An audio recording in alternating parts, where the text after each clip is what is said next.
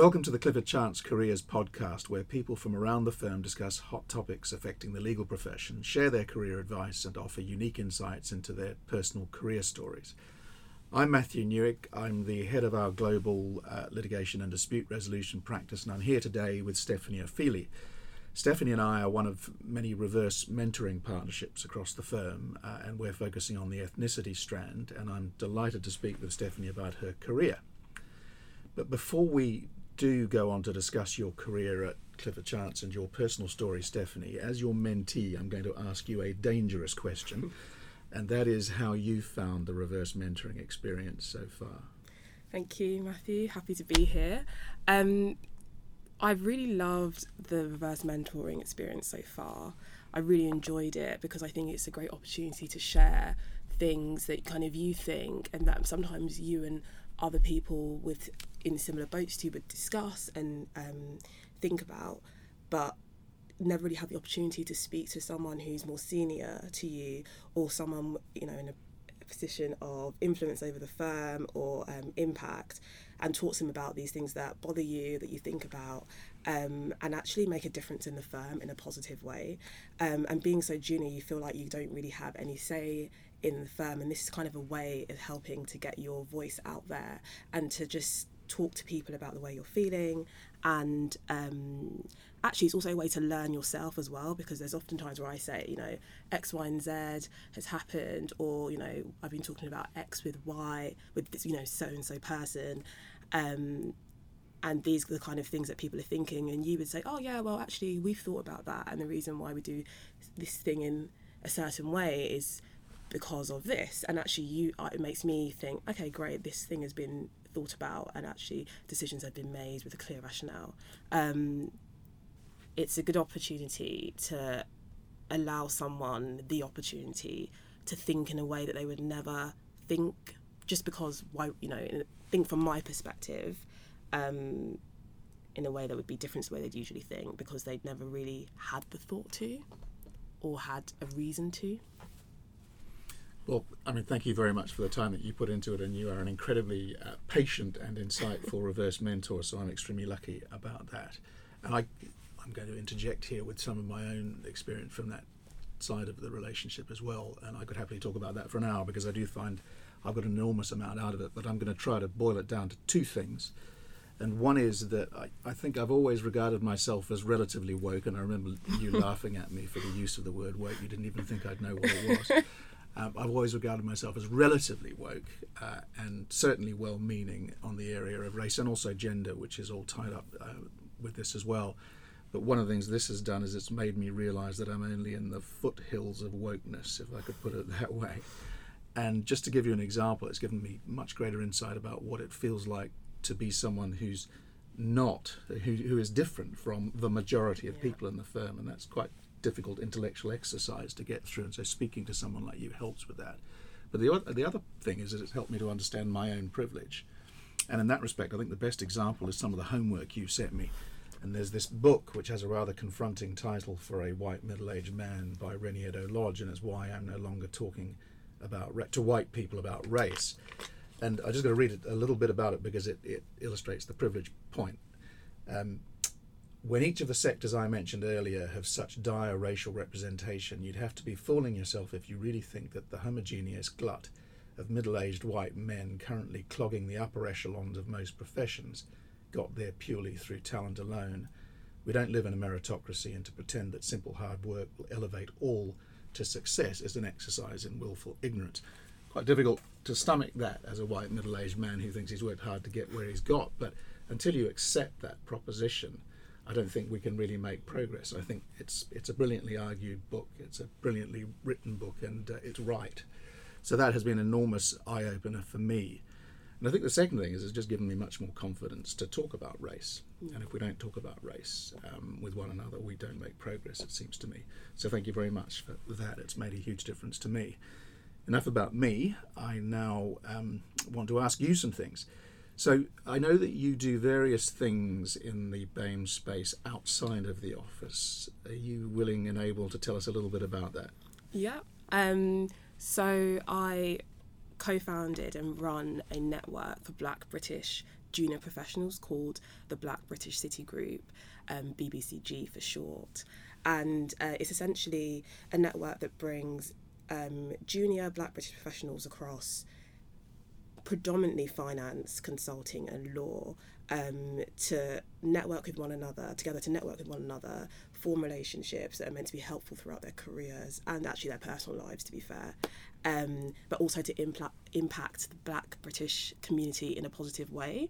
So to support Black-owned businesses, to support Black-owned charities or charities whereby the charitable objectives will further the Black British community, and also to mentor BAME youth. And the point of it really was, we saw, the stats and everything you hear and you know. So for example, if a Black person walks into a bank and has a business idea and they want a loan for it, and their white counterparty walks into the same bank with the same idea, then the Black person is less likely to get that loan. So things like that we saw, and we saw that, to our minds, of Black people in this country were at a slight disadvantage. So we wanted to try and help and use kind of our privilege, and we're all privileged to be in the positions we're in professionally, to help others from the Black British community. I'm in awe of the time and energy that you put into that, because I know how difficult it is just making our way within this environment. So to be able to make that sort of contribution outside the firm, as I say, fills me with awe. So thank you very much for that. And your comment about the loan, the likelihood of getting the loan, reminds me of one of the first great insights you gave me, which was to point me towards, in fact, I remember you showing me in Starbucks the Privilege Walk video, and for those listening who haven't seen it, YouTube, look it up. It's a very insightful illustration of exactly that kind of disadvantage that we all tend to ignore. Right, so now I want to get a bit of a sense for you personally. First question is, what did you want to be when you were younger? So funnily enough, I actually wanted to be a lawyer, but not the kind of lawyer I am now. I kind of, watched things like Judge Judy on the TV and thought that lawyers all wear these fancy, to my mind, costumes and wigs and put away bad guys.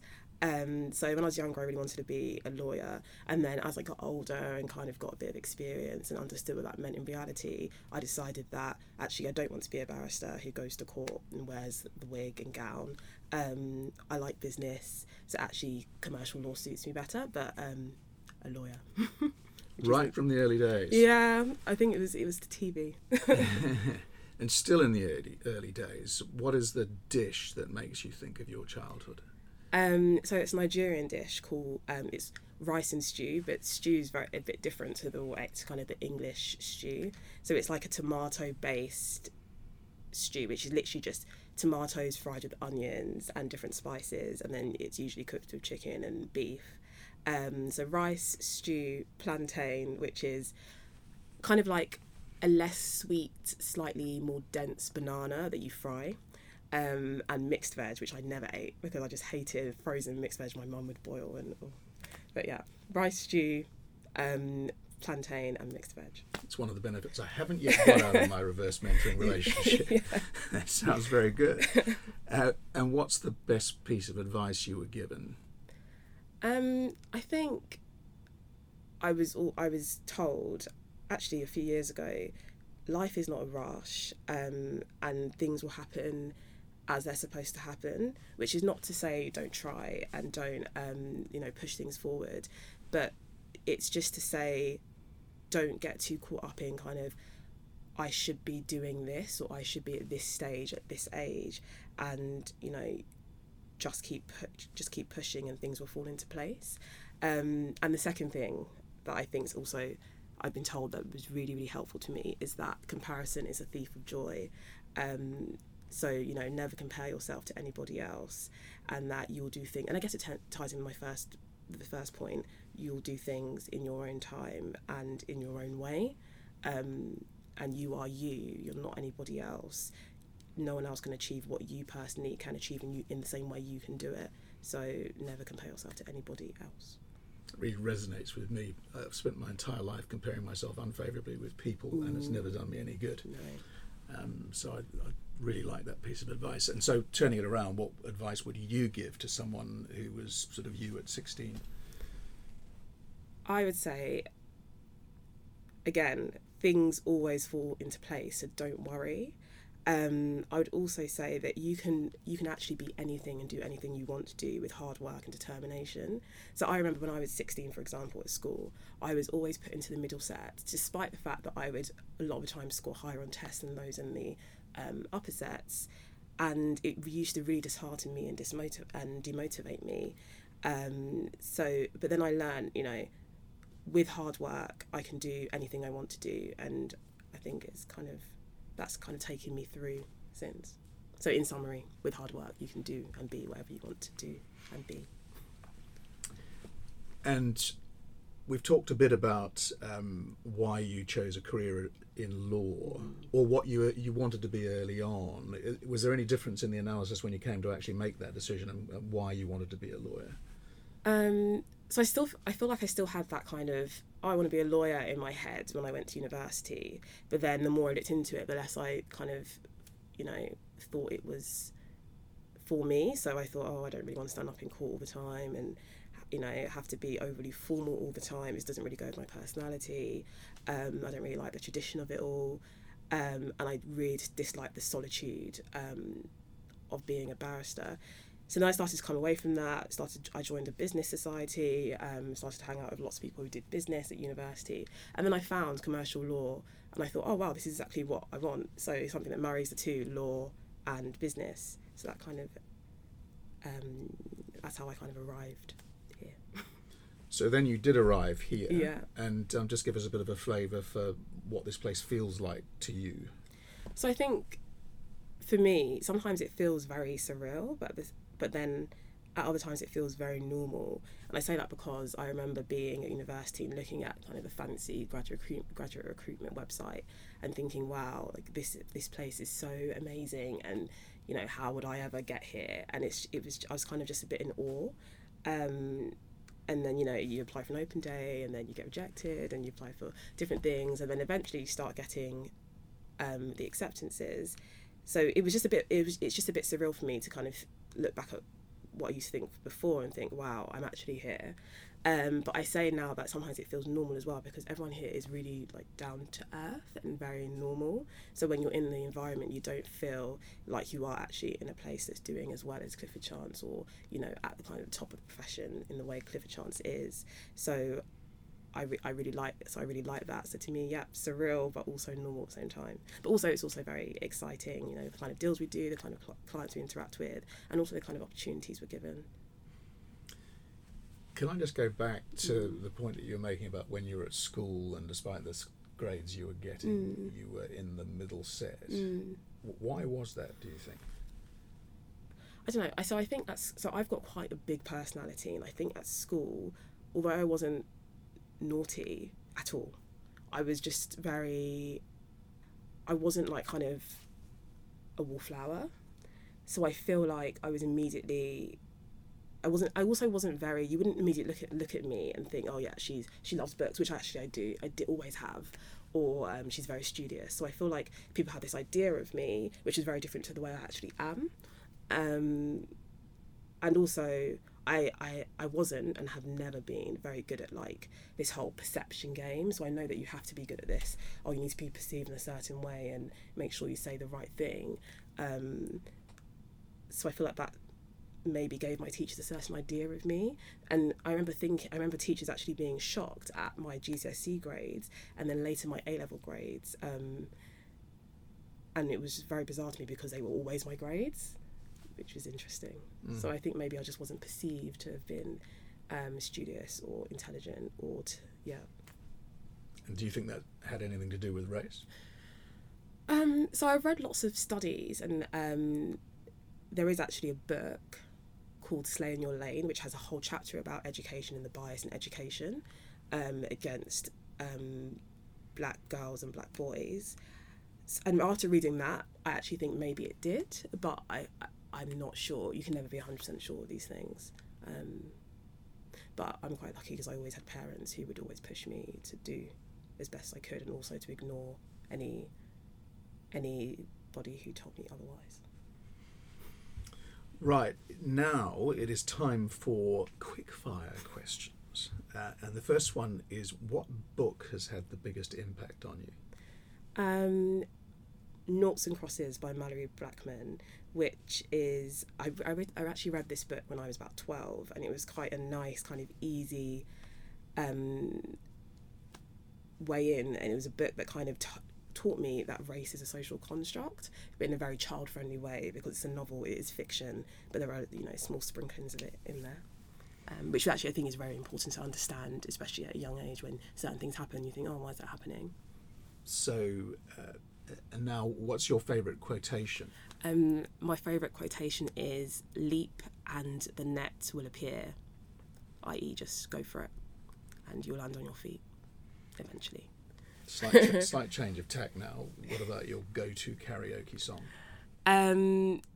So it's a song by Sunshine Anderson called I Heard It All Before, which is just my favourite. I think the tones work really well for my voice. I feel like I can really sing when I sing that song.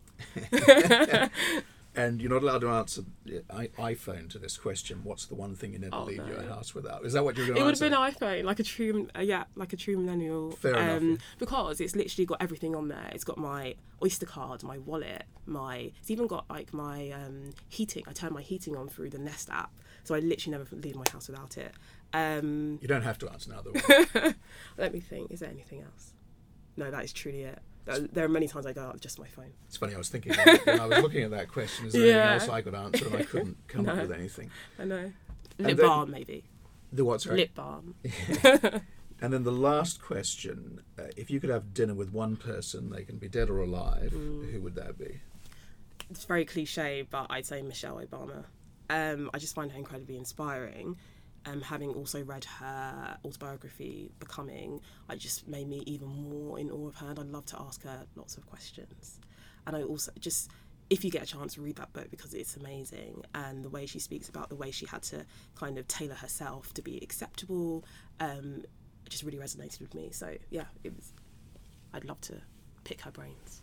Well, I have some further ideas for reading and karaoke songs now, which is not something I ever enjoy, but something occasionally I get forced to do, so that's helpful. See if it works for my voice as well. I feel like it will. I don't have much time. Thank you for being a first-class mentor. It's been enormously helpful for me and enormously helpful for the firm, because you spending time trying to give us the benefit of your insights really, really makes a difference for us, so thank you. And also thank you for sharing a bit of yourself right now. So if you enjoyed listening to this, you may be interested in listening to some of our other episodes. To find out more about life at Clifford Chance, please visit the careers section of our website.